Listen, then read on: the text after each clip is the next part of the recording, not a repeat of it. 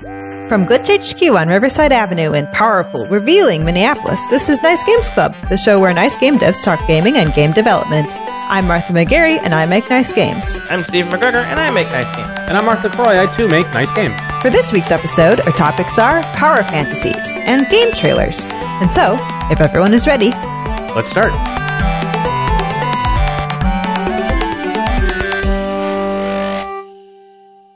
So whose topics are these today? Everyone's topics. Yeah?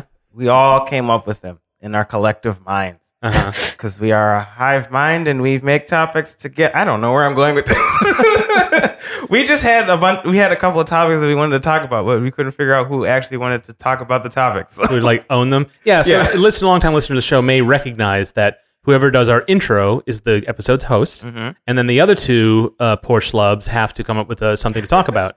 But we all came up with these together, but Martha still got to wear the crown today. Yes. ding! That's what a crown sounds like.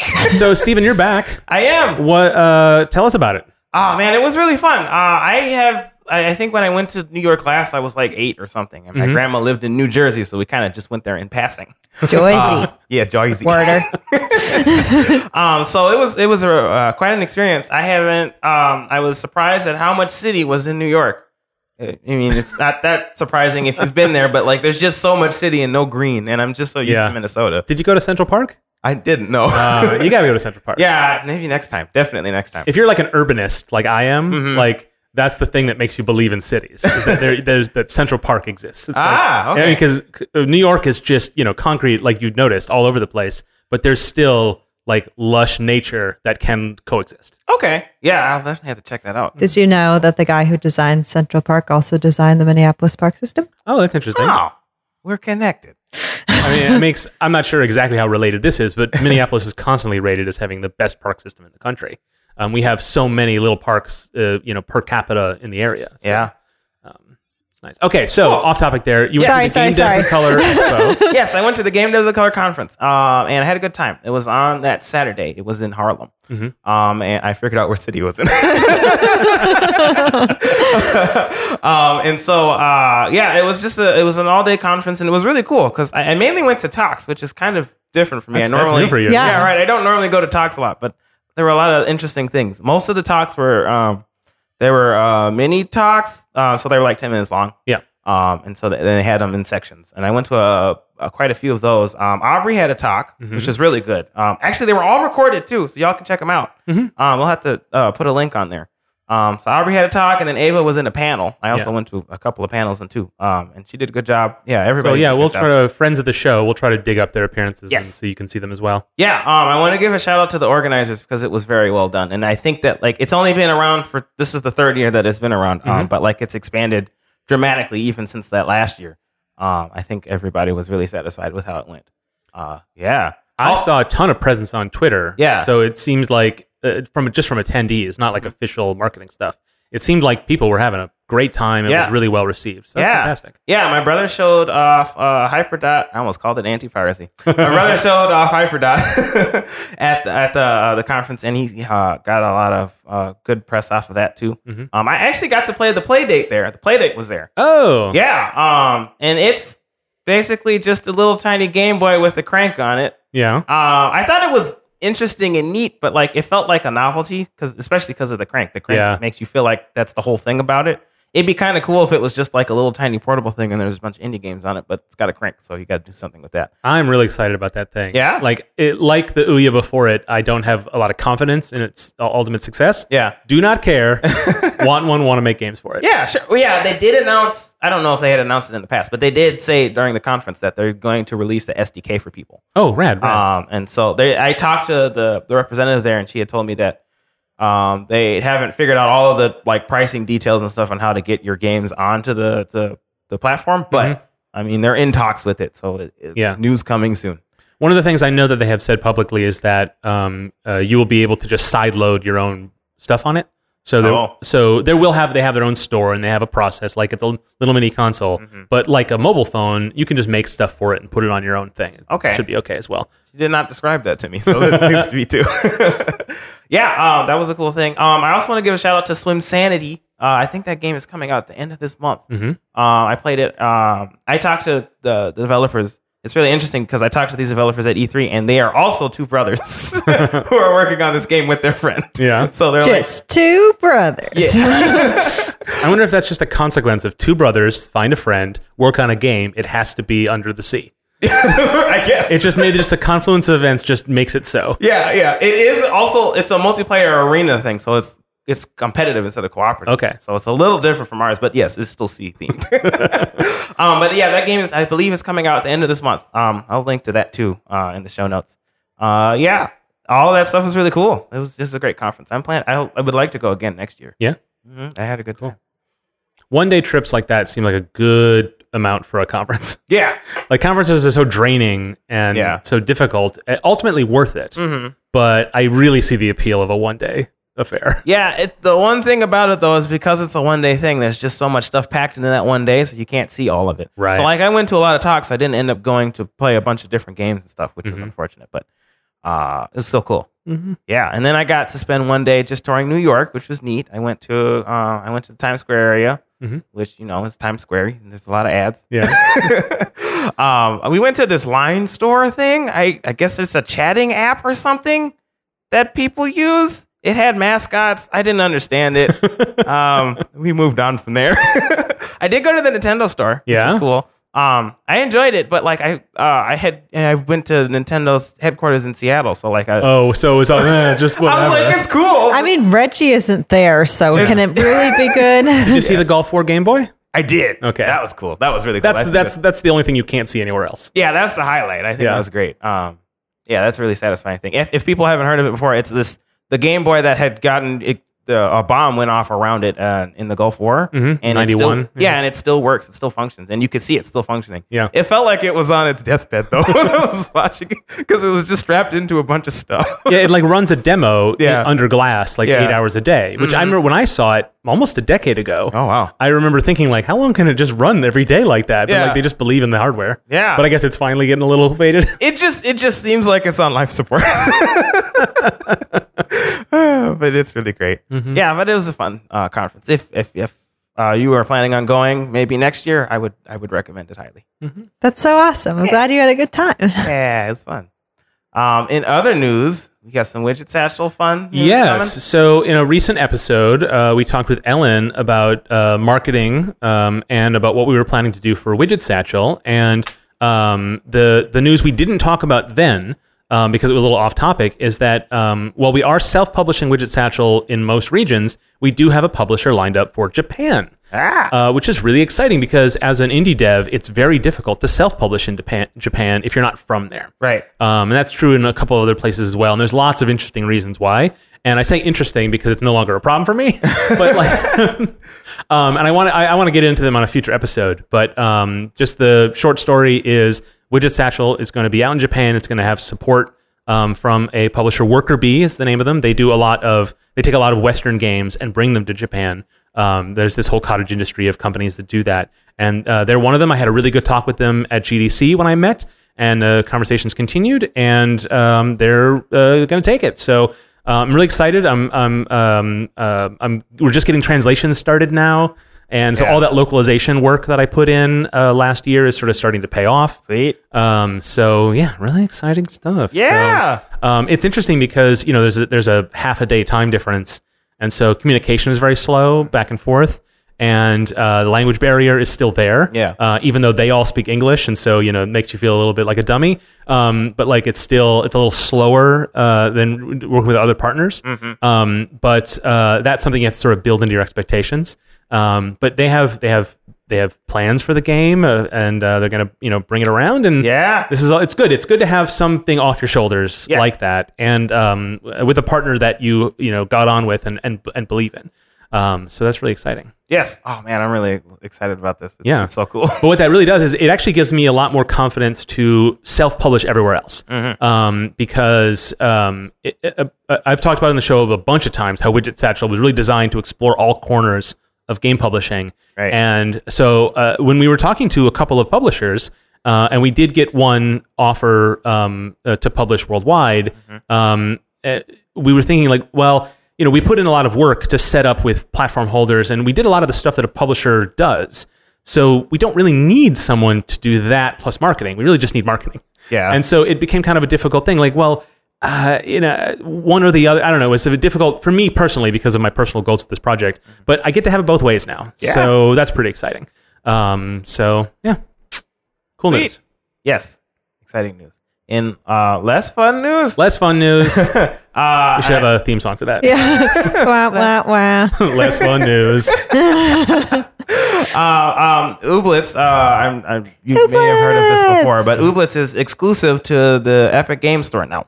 And so that's not the less fun news. Right. I want to make that super clear because I think Yeah. it's lost in this conversation. Yes. For people who don't know, there's been a big uproar of it, and people who have heard about it plenty already. But the thing that gets lost is this is not bad news in any stretch. No. Like, this is good for the developer. This is perfectly fine for the consumer. Nobody really loses in this scenario. And I think that a lot of even the people who defend Ooblets, especially against a lot of the harassment that the development team has gotten, has been like, well, there are legitimate problems, but like they shouldn't be yelled at. It's like, no. I think that's the reason that gives permission for the toxicity is this assumption that a developer taking a deal to fund their game is a bad thing. For like for that the person who the organization that funds them to get something out of that. Yeah. These are all good things. Right. And I think it's we need to be very clear about, as developers, we should be very clear about when we make those choices to make those deals, we do them because it's in the best interest of our game and us as developers. We should not have to apologize that. Yeah. So that is not the less fun news. Right, yeah. The bad news is everybody was harassing the Yes. development team because of this change. Right. Which has been happening for a while now when, like Metro Exodus got moved from Steam to Shenmue, Shenmue, a bunch of games. A bunch of different games. And basically, like, they are getting funding to continue to develop their game and finish their game, but people are complaining about it because, it's now on the Epic Game Store. And I mean, the Epic Game Store isn't like, it doesn't have all of the features that the Steam Store has and all of this stuff, but like, it's still, the benefit is that the developer gets to eat. They get to work on the game and live. Yeah, and it's just like 2 or 3 people. So, like, stop it, guys. Right. The Ooblets team is smaller than the Widgets Actual team. Like, Right. Yeah. Wow. That's something. Yeah. It's I think that's just a good thing because, like, they get to keep working on their game full time, which is the dream. Yeah. And I mean, I don't know why it has to be said over and over, but it has to be said over and over. Like, exclusivity is a loaded word. It's like, it's a PC game. It's still on PC. Yeah. You can still buy it on PC. Yeah. End of story. Like, Right. there's not really. Anyway, so it goes. Martha, as the Ooblet superfan, Yes. what is your reaction? I just want Ooblets to be out. Yeah. So, and that's kind of my whole feeling about it. So All right. So that's it. I want to play it. Yeah. I want to play it. Don't care what store it's on. I want to play it. Yeah. Let's make the game, please. Thanks. Well, we're loading a lot of this conversation with the sort of the indie dev perspective that you shouldn't be. But like you were saying, Epic Game Store as a platform, things like achievements and it's just not as robust as Steam. Right. Like, that's just definitely true. Not only anyone's arguing that, but Martha, does that bother you at all? Like, even just a little bit, like not enough to make you emotional, but like, do you actually impact your feelings? I mean, I would rather have it be on itch, but that's just me. I want them to have the most money from my thing, but if they'll get more money than Steam. Yeah, that's an interesting point that I think is because a lot of it is about Epic funding titles, actually putting money towards their development. Right. The other benefit of working with Epic Games is that they have a much better split on revenues when they sell your game. 88 to 12, I think, is the split. I might be on Steam. On Steam, it's 70-30. Yeah. Yes, you're right. Yeah. And so it's a big difference. And what's great is that the more games that become Epic exclusives, the more players have to go there. And like, this is, maybe people don't like that, but that means that Epic is no longer. It's now a reasonable a possibility for developers who just want to go there of their own volition, right? And no longer. I think that's the ultimate goal: is for there to be a robust competitive marketplace of storefronts, right? Whereas if it was just Epic offering better terms but had no customers, then what was the point? Right. But a lot of the work they're doing that people are upset about is making it so that developers can just choose to go there without needing to sign a deal because they offer better terms. And, we'll see if we get to that point. Yeah. Right. Competition is a good thing. Yeah. Steven McGregor, 2019. One of the things I haven't heard about the Ooblets story is that Ooblets was going to be published by Double Fine. Oh. Yeah, and I was also wondering about that. And when Double Fine was purchased by Microsoft, all of Double Fine's publishing projects were released. All their contracts no. Yeah, so that was a couple of months ago when they announced that. Yeah. Because Double Fine is their developer, but then they started a publishing arm. Right. And I think they have published a couple of games, but it wasn't the biggest part of their business. But Ooblets was one of the games they were going to publish. And then when Microsoft bought them, I think part of that was that they worked out. I think that it's very common in contracts that when a company that you deal with gets bought out, then you can dissolve the contract. And I think that's what happened.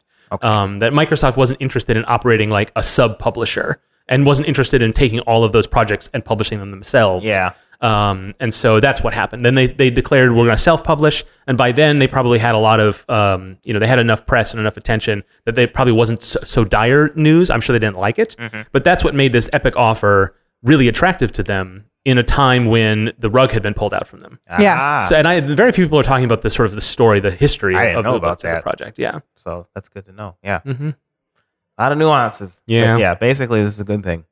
Yeah. That's the end note. In other less good news. Less good news. Yes, the government is blaming video games for shootings and such, which has happened in the past. Has been proven again and again to be untrue. Right. Violent video games do not cause violence. Yeah. Right. And I think there's a difference because I think we on this show have argued that games do impact the way you feel and impact how you think. Right. And it's incumbent on developers to put in their games things that they want out in the world, right? But that's different from saying depictions of violence will cause you to commit violence. I think, and people tend to mix those up a little bit. Like, how can you say they don't cause violence, but you say that they do contribute to sexism, for example? Yeah. But those are not arguing the same thing. In the case here, this was really more of a reflexive, like a couple of government employees got on a microphone and said, video games. Just because it's the script. Yeah. I don't think there's no legislation pending. It's just one more little thing to just throw onto every time that one of these shootings happens, it gets part of the conversation. What's interesting this time is how quickly everybody, from gaming press to enthusiast press to like a mainstream press like the Washington Post, just immediately said, no, not true. Right. I think we're at that point finally. And that's kind of nice. Yeah. But also a little sad that it's still part of the reflex. Also, at the same time, video games are kind of a distraction from the main point. Yes. So that's my whole problem with this whole thing is that like it shouldn't even matter. Right. There's a bigger problem here, and I don't want to get into it on the show, but it's not that kind of program. But no, ultimately, you're right. Yeah. That's exactly the reason why it's still a problem. Yeah. Even if it's not the same kind of problem it always has been. So that's a good point. Yeah. Well, in cooler, better news,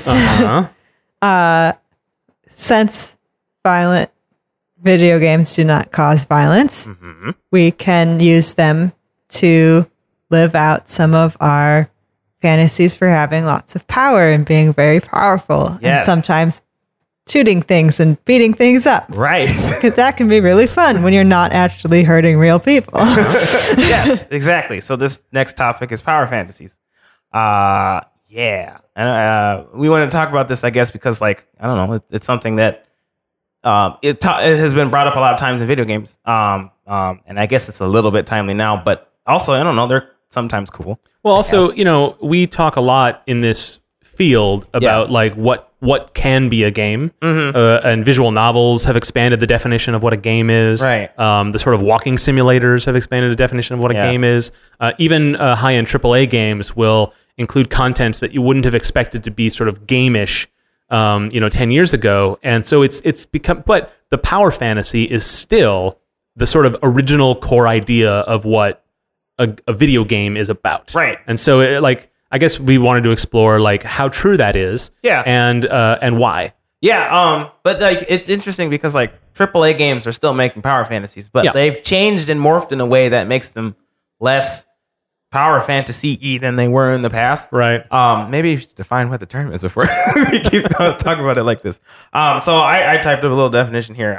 In games, it's an experience where the player has an perhaps unrealistic ability to manipulate their environment in a way that makes them feel powerful and important. And so like it basically, there's like a bunch of enemies and you get to shoot them and they barely do any damage to you and you feel really powerful.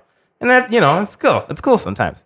So a lot of AAA games, especially like your Call of Duties and your Battlefields and your guns shooters, they oftentimes will have these kinds of, they'll have this power fantasy things.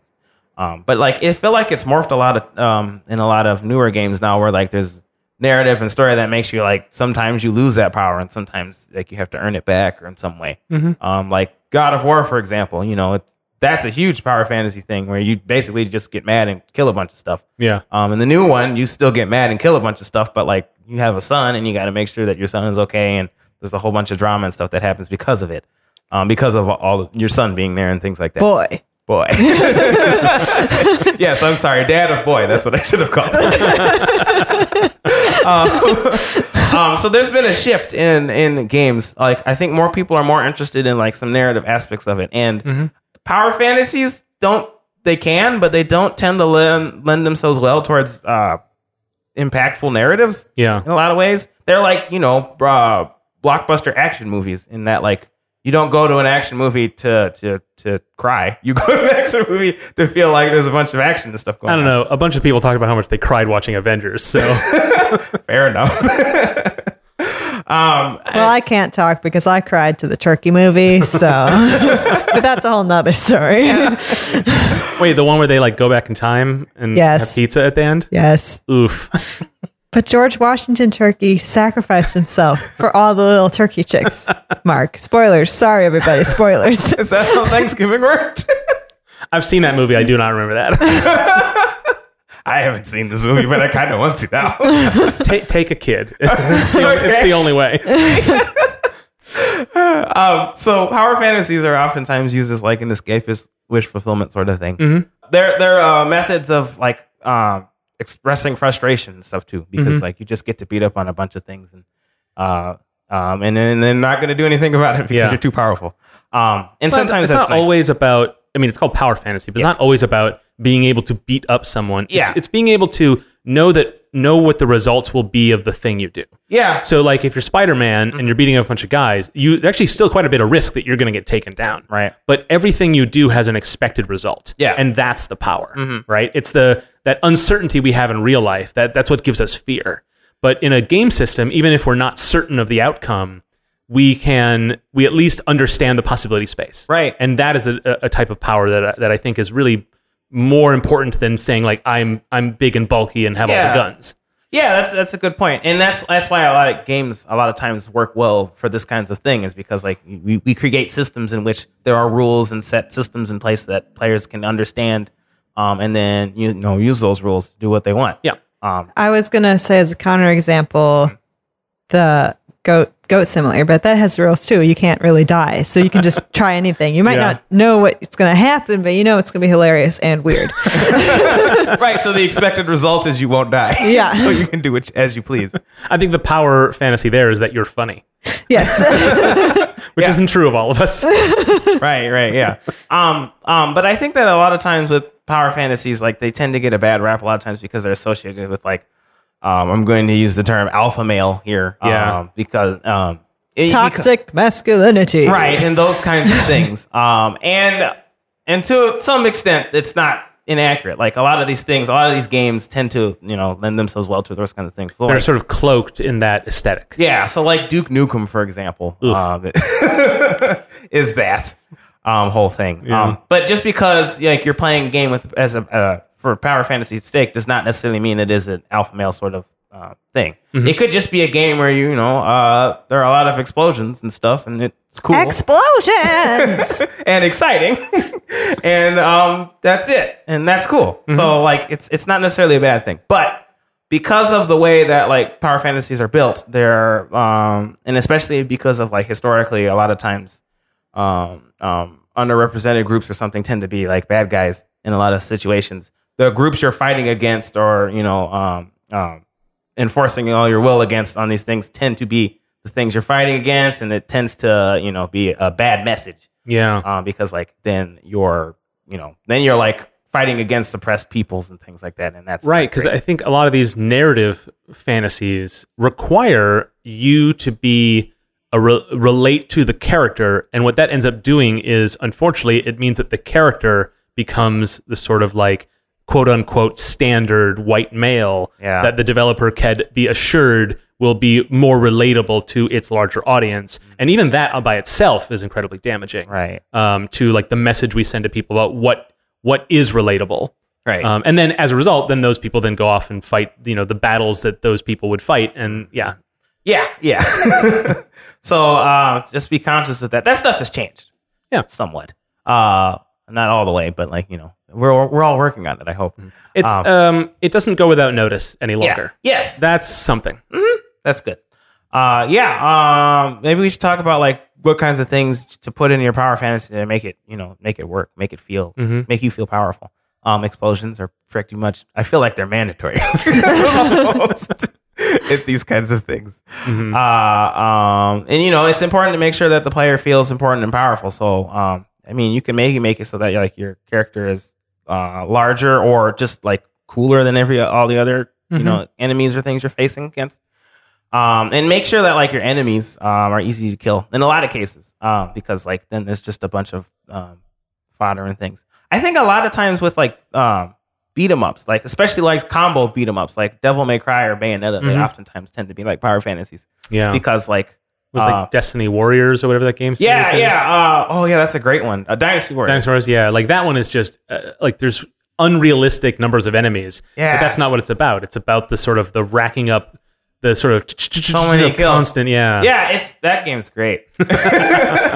It's super simple, and like newer ones, they try to add a little bit more complexity, so they'll add like a rock paper scissors-esque system to it and things like that. And like you don't even really ultimately have to care about those. The way those games feel is very similar to mobile games that have like lots of like repeated the sort of like a constant gratification. Yeah, it's a very similar kind of idea, right? It can be relaxing in a lot of ways. Right, that's true. Which is, right. It's sort of dull, bland, continual.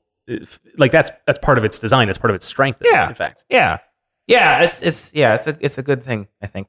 Anyways, I really like those games because like you just get to like you kind of droll through all of them, but like it's great. Martha, are you into that? Yeah. Well, destruction is. I'm in the 99th percentile or whatever of liking destruction. So yeah, I like all this sort of stuff. I like games that mostly you're not fighting real people, like you're fighting aliens or you're fighting robots or whatever, because I just don't like seeing images of real people. But it's or like very cartoony. Yeah, sure. But I do like the explosions, and I do like the winning, and I do like the different guns and stuff. Yeah. It's very fun. And like wrecking environments and things. Right? Yeah. Borderlands has a lot of this kind of, is a power fantasy in a lot of ways too. Yeah. Especially since like your opponents don't get better guns. You just kind of wreck them with your fancy guns. Right. Which is cool. And isn't the whole idea, like the aesthetic of Borderlands is very much like you're a big destructive force and that's okay. Yeah. Like it's still explicitly like it wants to unburden you of the complications of being a destructive force. Yes. It does that on purpose in a way that makes that more fun, right? Yes, yeah, and like the enemies always kind of respawn, and there's a conceit in the game. It's not explicit, but you get respawned by a thing. It's like that a corporation made, right? Like a Vita chamber, or something, exactly. Like they call them in BioShock. That's I forget what it's called. But anyway, they take your money and then respawn you. And so you can just imagine that all the enemies, that same thing happens because they respawn. Right. It makes everything more into a playground than a battlefield. Yes, yeah. Which is like that. Those distinctions matter, right? Yeah. In terms of how the impressions and how it feels to be a player in those situations. And not every war game is Spec Ops: The Line. Yeah. Right? Like some of them have to be, but not all of them are. Yeah. Right? I also really like Halo. Halo was one of my first video games, like console video games I ever played, because there was this really great place in Minneapolis that is no more, unfortunately, called the Monsters Den. And it was basically just a place with LAN connected Xboxes, and you went and paid whatever for the afternoon, and then you got to play with whoever was there, or have a birthday party and like reserve the whole place. And so my friend had a birthday party there, and we played like 32 person Halo, like what's it called? The game where you try to shoot each other. Deathmatch? Deathmatch. Yes. We played like 32 person deathmatch, and I lost, but every time, but I had a rocket launcher and I got some choice kills, and it was really fun. Yeah, so that game's great. That's an interesting question, though. Power Fantasy is in a multiplayer setting. Yeah. That's fascinating because, like, I'm thinking of in fighting games, it can be a Power Fantasy when you're just wrecking face. Yeah. So whenever I'm playing Smash, it's a Power Fantasy. Well, I think that when you win, you feel very powerful, obviously. Mm-hmm. But and I think that counts. Yeah. I'm thinking of like the best multiplayer experience I've ever had in my life is GoldenEye Golden Gun mode, right? Oh, sure, yeah. One-shot kills. Yeah. Because then the value is not if you can like sustain in a firefight, it's if you can sneak around and tap a guy. Yeah, like, I had a ton of fun with that, and that made me feel good. And like I was probably better at it than a lot of my friends, but like they still got me a bunch of times. Yeah. And it didn't matter because I felt powerful when I was winning. Yeah. And I didn't feel not powerful when I wasn't. Sure, yeah. So you're just sharing it. You're not even sharing it. I guess everybody gets to experience it. Yeah. Okay. That's a good example of it. Whereas I think in a lot of times with fighting games, if you're getting wrecked, then you do not feel powerful.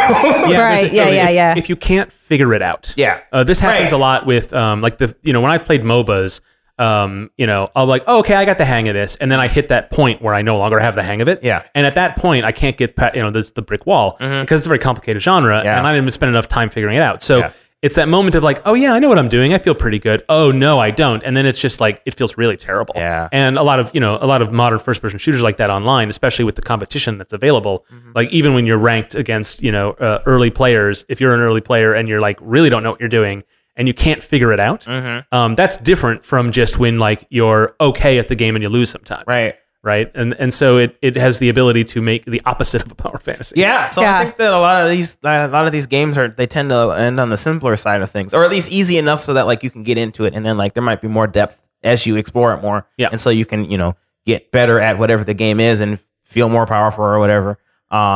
As a result. But I think that, a lot of these games tend to have good like onboarding systems or something in place so that like you can get into the game more easily. One exception I think is Mario Kart. Oh, no matter how good you are, you don't feel that powerful. Nope. Yeah, that's true. Right? Why I don't like it. It feels, well, I think racing games probably generally are much more explicitly like inform you, the player, that you're on a level playing field. Yeah. That you're no better than the people around you. And that's a different kind of feeling. Yeah. Right? Yeah, that's true. Also good. Yeah. But different. Oh, yeah, totally. Yeah. Maybe not in the case of Mario Kart, but I'm biased. Not a huge fan of Mario Kart. But yeah, I think that's a good point. I think, and you're right. I think a lot of racing games, they tend to be like level playing fields. And so as a result, you don't necessarily feel more or less powerful than anybody else. You just feel like you're, it feels more like a legit competition. Right. And then it unlocks different kinds of feelings that make you excited about like leveraging your skill and practice and all that, which other games do as well. But I think it's more easier to unlock the fantasy in other types of multiplayer games. That's a good point. I like that. I do think it's important though with power fantasies to make sure that like the player is not bored while playing the game. So like, for example, in Dynasty Warriors, it's really fun to destroy, 300 troops or whatever it is you do in that. But like eventually then it gets a little boring because like there's not really any challenge. Yeah. So like having small challenges to sometimes test the player I think is a good thing. You should be doing that in your games anyways. What I like is an example of that that's pretty good is the Ratchet and Clank games. Yeah. They have encounters which have many, many enemies that are all paper thin, right? You can just waste them all. Right. But it has a narrative to it, a beginning, middle, end, right? And they're all really well designed. I think that's a good balance where you still feel like you're just, like carving your way through the universe. Yeah. But at the same time, there's still sort of a challenge and a situation where you've been awarded the sort of, yes, you totally rocked this encounter. Right? Yeah. It doesn't just sort of like, it doesn't have that monotony that can be appealing in a Dynasty Warriors kind of game. Right. I mean, another way to do it is to literally just change it up so that like you can do different things at a certain point. So like you're playing a beat 'em up and it switches to a shoot 'em up. That could be a way to get the player excited about the game again. One thing that can help with the reason that that's helpful is a lot of games are they have lots of different strategies you can try. Yeah. Things that will work, give you lots of choice. Right. But we as humans we optimize. So we pick the thing we know works, or the thing that we know works reliably, and we do that over and over again, even if the game wants to encourage us to do more interesting things. So games can get much more boring based on like our natural desire to carve off all the edges, eliminate all the uncertainty, and guarantee success. Yeah. And so developers should know that's going to happen. Like no matter how many fun options you give players, how many combos you give them the opportunity, they will still punch 40 times, then do a 3-hit combo that will kill them because it's reliable, simple, and it works. Yeah. And the Batman games were definitely like this for me, where I would it encouraged me to do a bunch of stuff, and I was just like, nah, no thanks.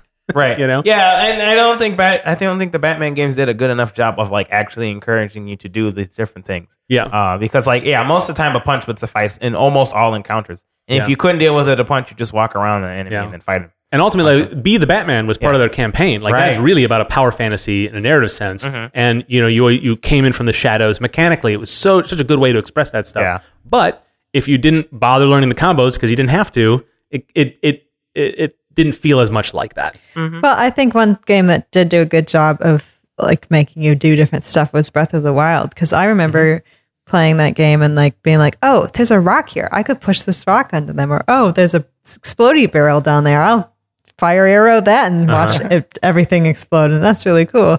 That game made me feel like mischievous and adventure, like try things, because I was, if you die, you just respawn back somewhere. Yeah. And one of the reasons that worked so well is because there was lots of space between encounters. Yeah. And so you had time to think, and you got bored on your way to a thing. And so once you got there, you were ready to try something new, right? So it had a different, because I think mechanically it's not that much different. You can just use the same technique every time if you want to. Yeah. But I think you're right that game encourages you with its design to not do that. Yeah, maybe because it's like you're saying, it's using boredom as a mechanic. Right. Wow, boredom as a mechanic. It's like a resource that can be refilled and drained, right? Yes. Yes. Oh, I love that. Okay, I'm going to write that down and maybe I'm going to think on that. That's fun. So, it's important to sort of force your players through one way or another. Yeah. Either specifically by forcing a game mode, or more sort of cleverly by designing you're doing your level design to encourage players to play their part in maintaining the power fantasy. Yeah. Right? Yeah. Yeah. Easier said than done, but yes, definitely. Definitely something to make sure to do. Yeah. What if I feel like we asked this at all a lot of our topics, but like if you were to design a power fantasy, what would it be? I don't know. I probably would make a beat 'em up. I really like Bayonetta. Yeah. And so like I would probably come up with some kind of a really interesting combo system. I had some ideas. There was I don't know if I talked about this on the show, but I had that idea, Sledgehammer Bride, where it was a beat 'em up. You play as a bride who has a sledgehammer. That's like the whole game. And so I wanted to design like a whole combo system and combat system where like you just always wanted to be aggressive and always wanted to hit people with your most powerful attacks, because it would heal you in some way. I didn't go through all of the thinking process because I didn't work on the game yet or anything. Well, what I like about that idea, because I think you explained this to me probably a couple years ago. Yeah, it was a long time ago. What I liked about that is that the power fantasy is you're a character in a video game and all the normal tropes are there, but you're more powerful than that. Yeah. Yes. Right? So it's the sort of like meta context, which I think is pretty cool. Yeah. And I think that's something that maybe you can't avoid now, is you have to contend with the language of games and the familiarity your players have or don't have. And you need to, you can't just give them what they had before, because that doesn't feel as powerful as it used to, perhaps. Right. Or maybe not. Maybe there is a consistent set that always works. Well, that's what sequels are for. That's why there's 8 Dynasty Warriors. I suppose. And like spin-offs of Dynasty Warriors. There's Hyrule Warriors and the Dragon Quest Warriors and all these other warriors. Yeah. So it does work. But I don't know. That's what I would do. What do y'all have an idea on? I mean, I guess I was kind of thinking that Grandma Crime would be, as I've talked in a previous episode about my Grandma Crime Payday-esque game, with old ladies in a gang. And I kind of wanted that to be sort of a power fantasy. Sure, like, you don't usually see old women as very powerful, and I kind of wanted to flip that on its head and be like, no, they can do a lot of stuff to you if they wanted to. Right. So you don't see them as powerful, but check it out. These are their powers. Yeah. Right?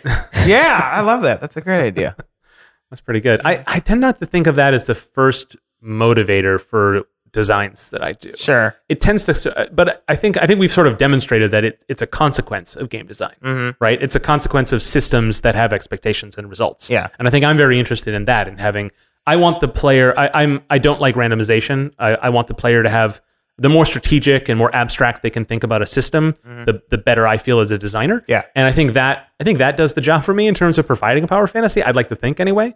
Thinking about Widget Satchel, one of the things that I explicitly, to make the player feel like they have a handle on things, is the narrative. Yeah. Which is this idea that you're out there causing trouble, and every time we check back in with the humans in the cutscenes, the humans are like, what's going on? I have no idea.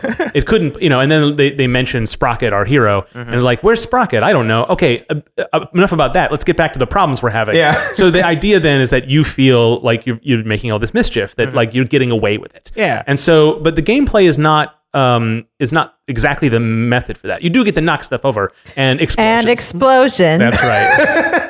Thanks in big part to Ellen for demanding more and more of them. Oh yeah, in the game, and so it's all there in the mechanics. But I think the way I think of it in terms of what brought to it that's different from a normal game like that is that narrative element. That's sort of like that little. That's great. Yeah. That kind of feeling. Yeah, totally. So I guess you've already done your set. Yeah. Well, I mean, think about a Streets of Rage kind of style beat 'em up, like some a guy in a tank top with muscles, right? Yeah. So that cliche, like that's a power fantasy in the sense that like the cliche works for it, I guess. Yeah. I mean, that doesn't. I mean, we should be better than that, but like, but the narrative itself doesn't acknowledge the power fantasy. It's like, it's like that guy's just tough. Yeah. It's just, he's a tough guy. That's what tough guys do. Sure, yeah. And so I think that I'm more interested in actually like making it, using the story to make it sort of clearer instead of it just being like, because otherwise it kind of feels unrealistic. Yeah. It's like, why is that guy so powerful? Like, why is he beating up 40 guys? Like, it doesn't make any sense. Yeah, I see where you're coming from with that. Yeah, having the, I mean, I talk about this all the time. You got to reinforce everything to make it like feel the way you want it to feel. Yeah. So the narrative should also fall in line with that. Yeah. Well, that's why I love the Sledgehammer. Sledgehammer Bride, yeah. Because that's the piece, right? That's what makes it powerful. And then Graham of Crime, it's the thing you didn't realize how powerful they were. Yeah. Yes. Right? It all comes from the story and the setting, and I think that makes it more. I think it could stand the test of time a little better than some of the other style power fantasies, like the military shooters, where you're the one military guy who kills all the enemies. Like, that's not how the military works. Right. But like it's a convention of gameplay, but narratively it's not really acknowledged. Yeah, I think that's cool. I think that's important too. I didn't even consider that, like narratively, that like all of those things oftentimes tend to not be related. And I guess that's part of why like we've transitioned into more like narratively, we've transitioned less into power fantasy things, or maybe I'm just noticing it more now. Yeah. Yeah, I don't know. Right, because it feels cliche and old-fashioned. Yeah. And so we try to move away from it in our stories, but we don't move away from it in our gameplay, and then that ends up being a problem. Right? Yep. That ludonarrative dissonance. There you go. That cursed term.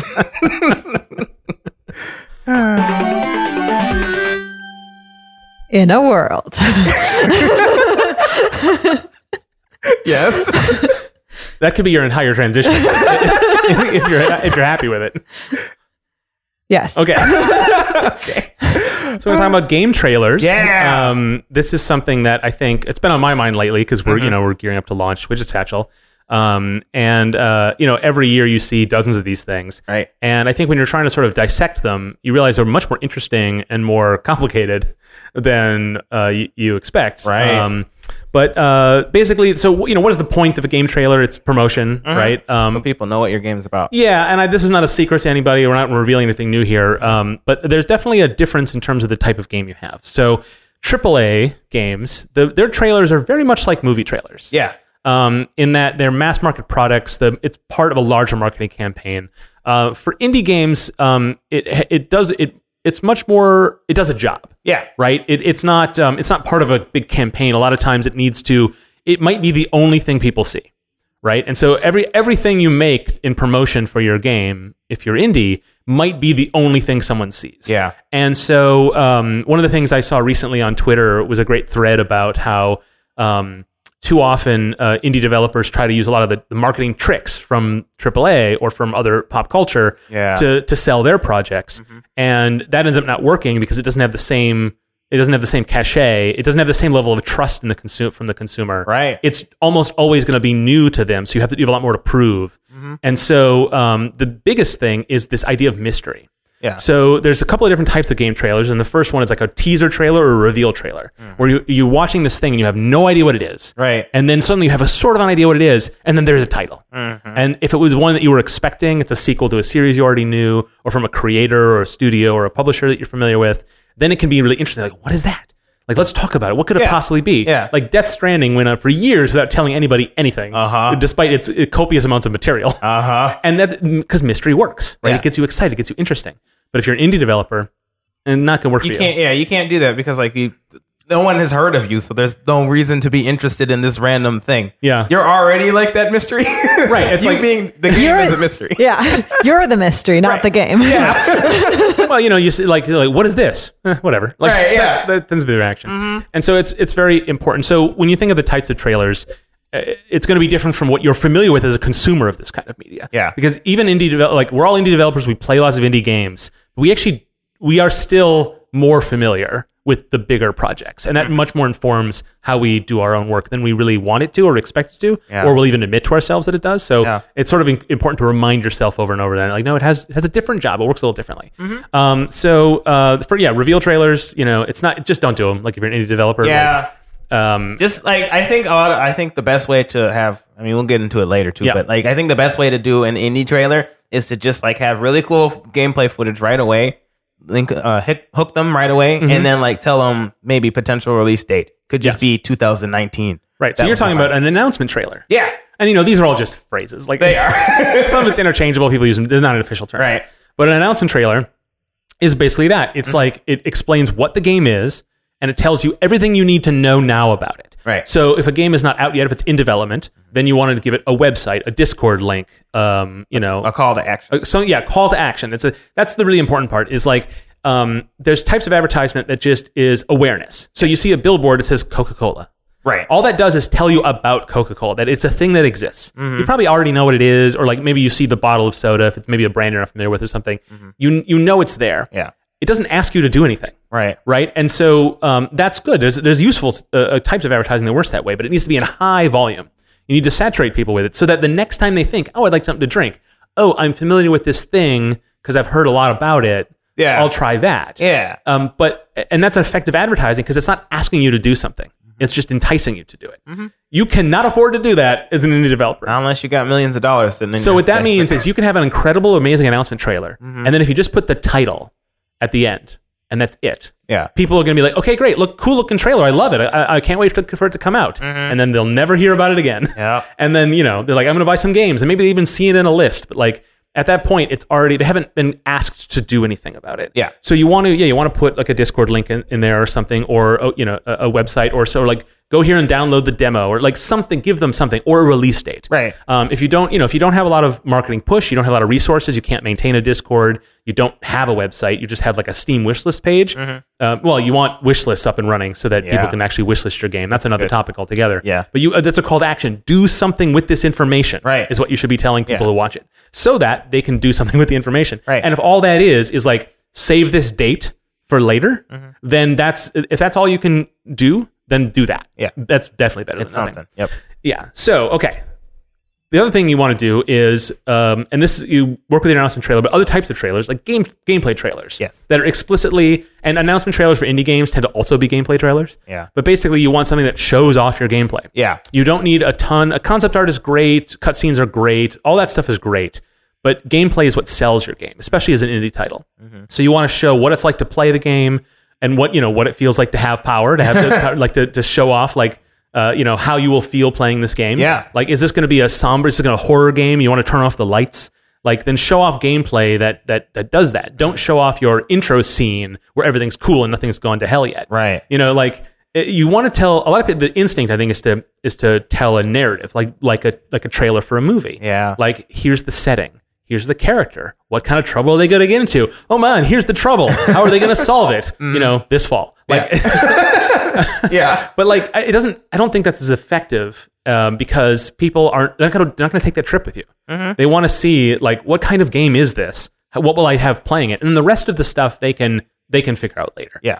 Which isn't to say you shouldn't put some of that stuff in there, but you should really be focusing on gameplay because that's what people are going to buy. And I think Steam is sort of to blame for a lot of this sort of like this rudimentary view that people have of games. This first couple seconds on a Steam page when you're browsing through, if you don't see something interesting, not just interesting, but something interesting that you are going to be doing when you play it, then you're going to just hit next. Yeah. And, that's a reality, and it's probably a good thing that people are designing them that way, but a lot of the systems we have to view this content are responsible for that being the case. Yeah. People don't have the patience for this kind of stuff. Right.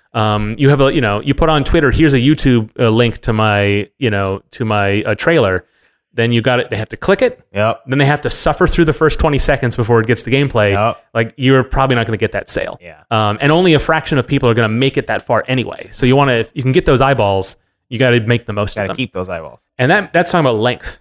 Like, oh man, keep these things short. They got to be a minute or less. And even that is pushing it. Yeah, like 30 seconds is great. 30 seconds is great. Frankly, okay, so I'm about to do a little bit of rant. I don't know. Let's hear it. Frankly, when I go to a store page or whatever, I skip the trailers completely because like screenshots are really simple. You can just go and look at them. Mm-hmm. So if you have a really engaging trailer right away, I'll be like, oh snap, I want to look at this thing, and I'll watch the trailer and I'll be excited about it. So you need to be able to get Steven's attention. And you need to be able to do it in a short period of time. Yeah. Because I'm only going to give you a few seconds.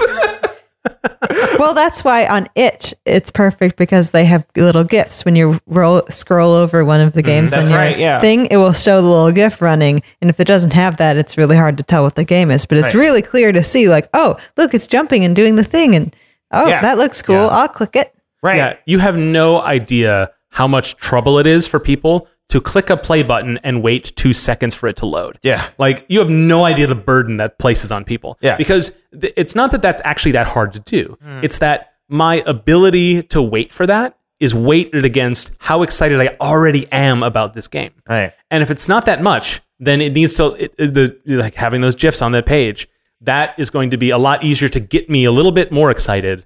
Because I'm ready to jump off that train at any time. Yeah, exactly. Right? Yeah, I was interested enough because, I don't know, your art looked really cool. So I'm going to click your link. But I need to know more about the game in a very short period of time. Yeah.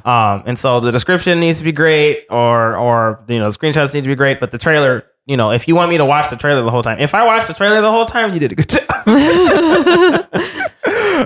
Great. So please send me trailers so I can judge them. I don't know. And this is another NiceGames.club. You know what? Actually, we really should put a lot of this to the Steven test. Oh, boy, yeah. If you've got your game trailer, like you haven't launched it yet, or you've put it out and you don't know why it's not getting a lot of engagement, or you're really proud of it and you think it's doing great, put it to the Steven test. Yes. Send it our way at Nice Games Club. Yes. Contact at nicegames.club. We'll put it to the Steven test. Yes, I will look at it and we'll see whether or not I watch We'll see how many seconds before. We have eye trackers here in this office, so we can determine whether or not I'm bored. Oh, boy. Oh, okay. Limited to the first however many participants. No. Indefinite offer. Cool, I'm committing to that, I guess. Okay. Thanks, Mark, for committing me to that. Anytime. So that does bring me a little bit to something else that is a convention from other types of marketing. Yeah. Is the show don't tell. Oh, yeah. Now, the actual truth is sometimes you want to tell. Yeah. Sometimes you have to tell. I think for games especially, this is very difficult because games are an interactive medium. If you see that the best moment in your gameplay is when a character takes that leap off the cliff. Yeah. And they have to dodge a bunch of things on their way to successfully land, in an area so they can get on the boat. And like, that's a really exciting scene in your game. Yeah. In video, that looks kind of cool, but it doesn't feel anywhere as good as playing it. Right. And so if you choose that moment for your trailer, when you watch the trailer personally, you're like, oh, I know that feeling. But the person who's not played this game before actually doesn't know that feeling. And so it's not as powerful a moment as you think. Yeah. So sometimes you actually just have to throw text on screen. Like, it seems really terrible, and it seems like go against all the rules for other types of media. but it in fact can be really useful because, especially if you're selling your game on aesthetics, and that's a big part of what your game looks like. Is this a Metroidvania? Is it a puzzle platformer? Right. Is it a skill-based platformer? Yeah. Sometimes even a most detailed gameplay, even with like a bunch of like UI elements and like you have a shot of the HUD and like the menu, like it's like players aren't going to understand fully what your game is. Yeah. Sometimes you just got to tell them. Yeah. An action RPG set in, this world or whatever. Like, you just got to say so. It seems so wrong, but sometimes you got to do it. Yeah, because like a lot of times if you just throw them into this thing, it's unclear whether or not this thing is gameplay or is a cutscene or whatever else. And it's not clear how you're supposed to explore the game at that point. So if you just say like if your game is all about manipulating time, say like manipulate time and then show someone manipulating time, then the person watching will go, oh, I get to manipulate time in this game or something. Yeah. This is particularly difficult for RPGs because you have like attack animations. Even in like turn-based RPGs, I watch that and it feels more like an action game.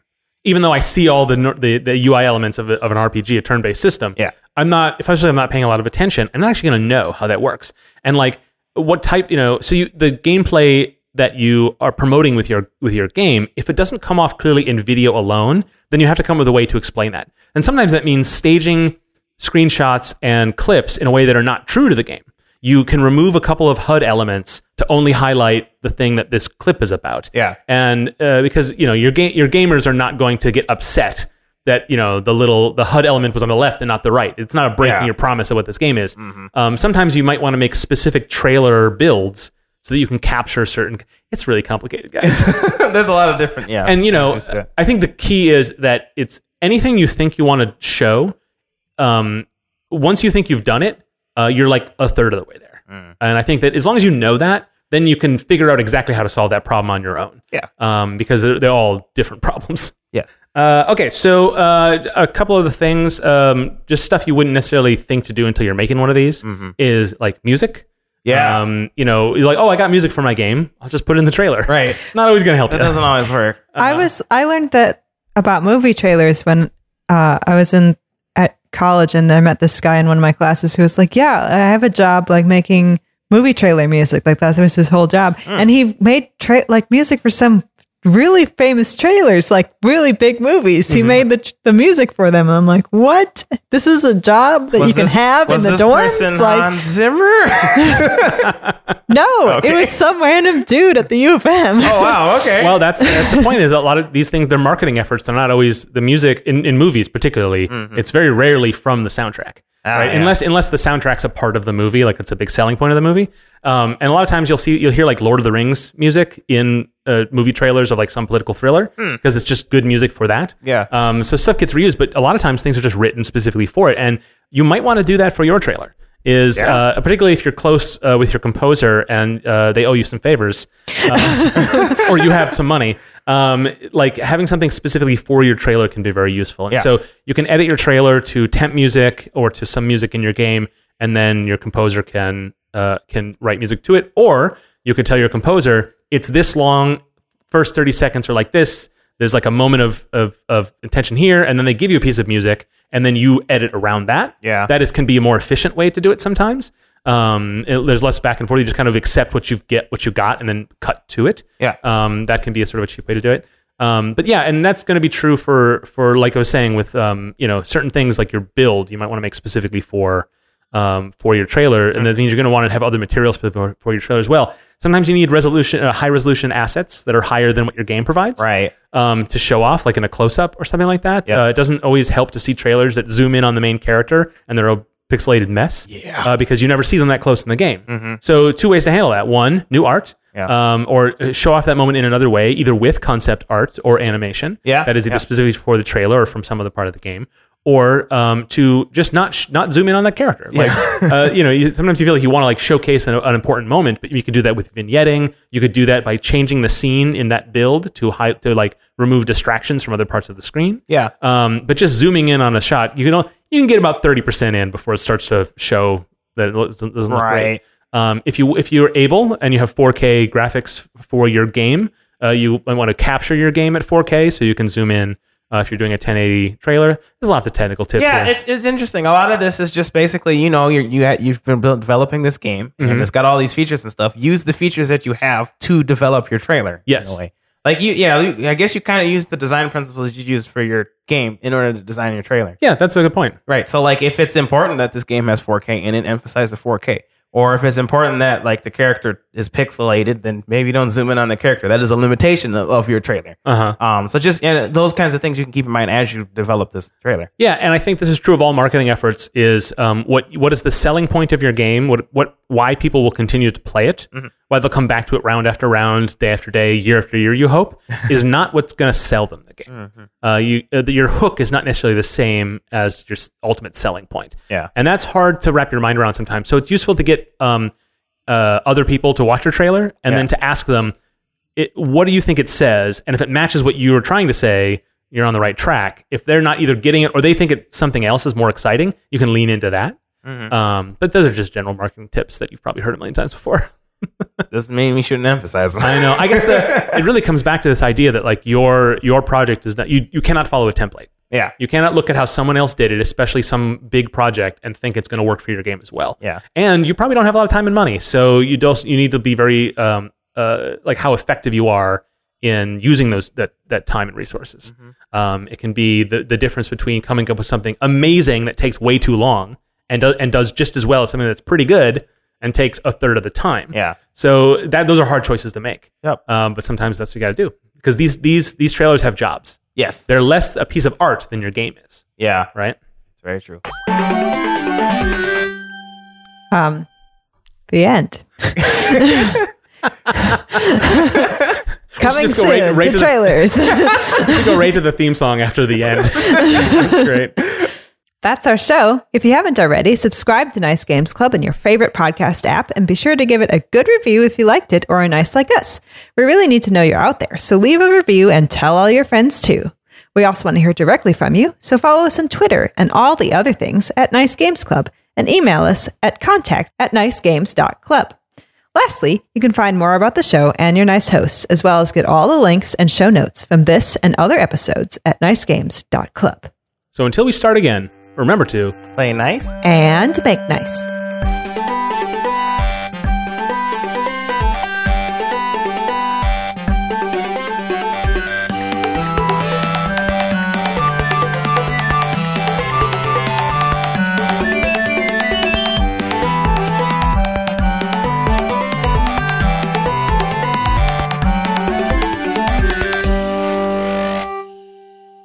Okay, I'll keep it running, but we'll... Okay, I'll be right back. And we can get over there where it's cooler.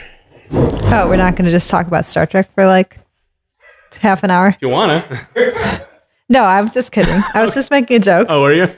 Whatever. I'm here for it. Okay, so Picard, what are your thoughts? I'm looking forward to it. 7 of 9. That's all that matters. I'm less excited about that because I think the nostalgia for Star Trek is more for TNG and Voyager, and I want more DS9.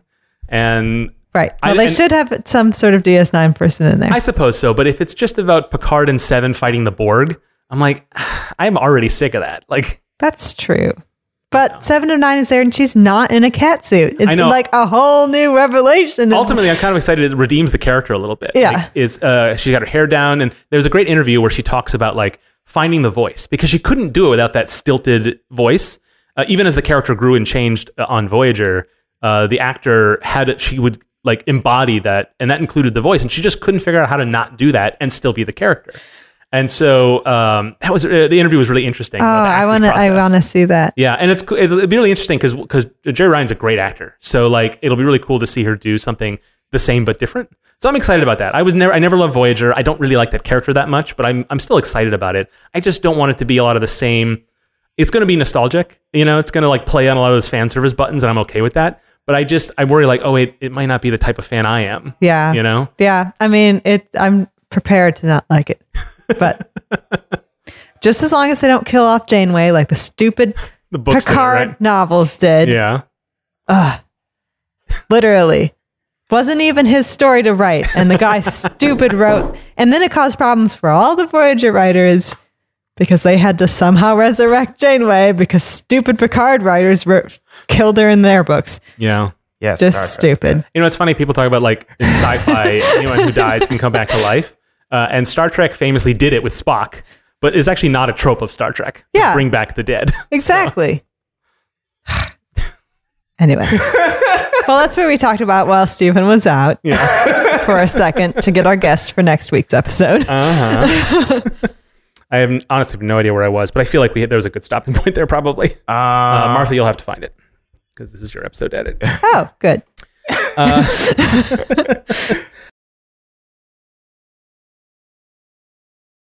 As humans, we're naturally driven by the search for better. But when it comes to hiring, the best way to search for a candidate isn't to search at all. Don't search, match with Indeed. When I was looking to hire someone, it was so slow and overwhelming.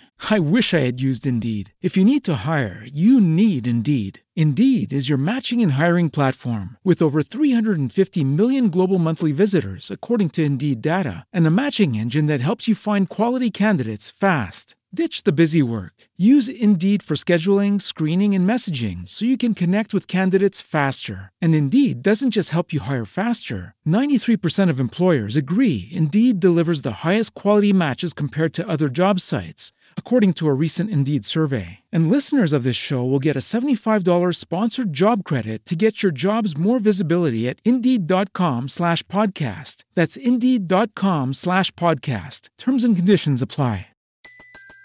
Everybody in your crew identifies as either Big Mac Burger, McNuggets, or McCrispy Sandwich. But you're the Filet-O-Fish Sandwich all day. That crispy fish, that savory tartar sauce, that melty cheese, that pillowy bun. Yeah, you get it. Every time. And if you love the Filet-O-Fish, right now you can catch two of the classics you love for just $6. Limited time only. Price and participation may vary. Cannot be combined with any other offer. Single item at regular price. Ba-da-ba-ba-ba.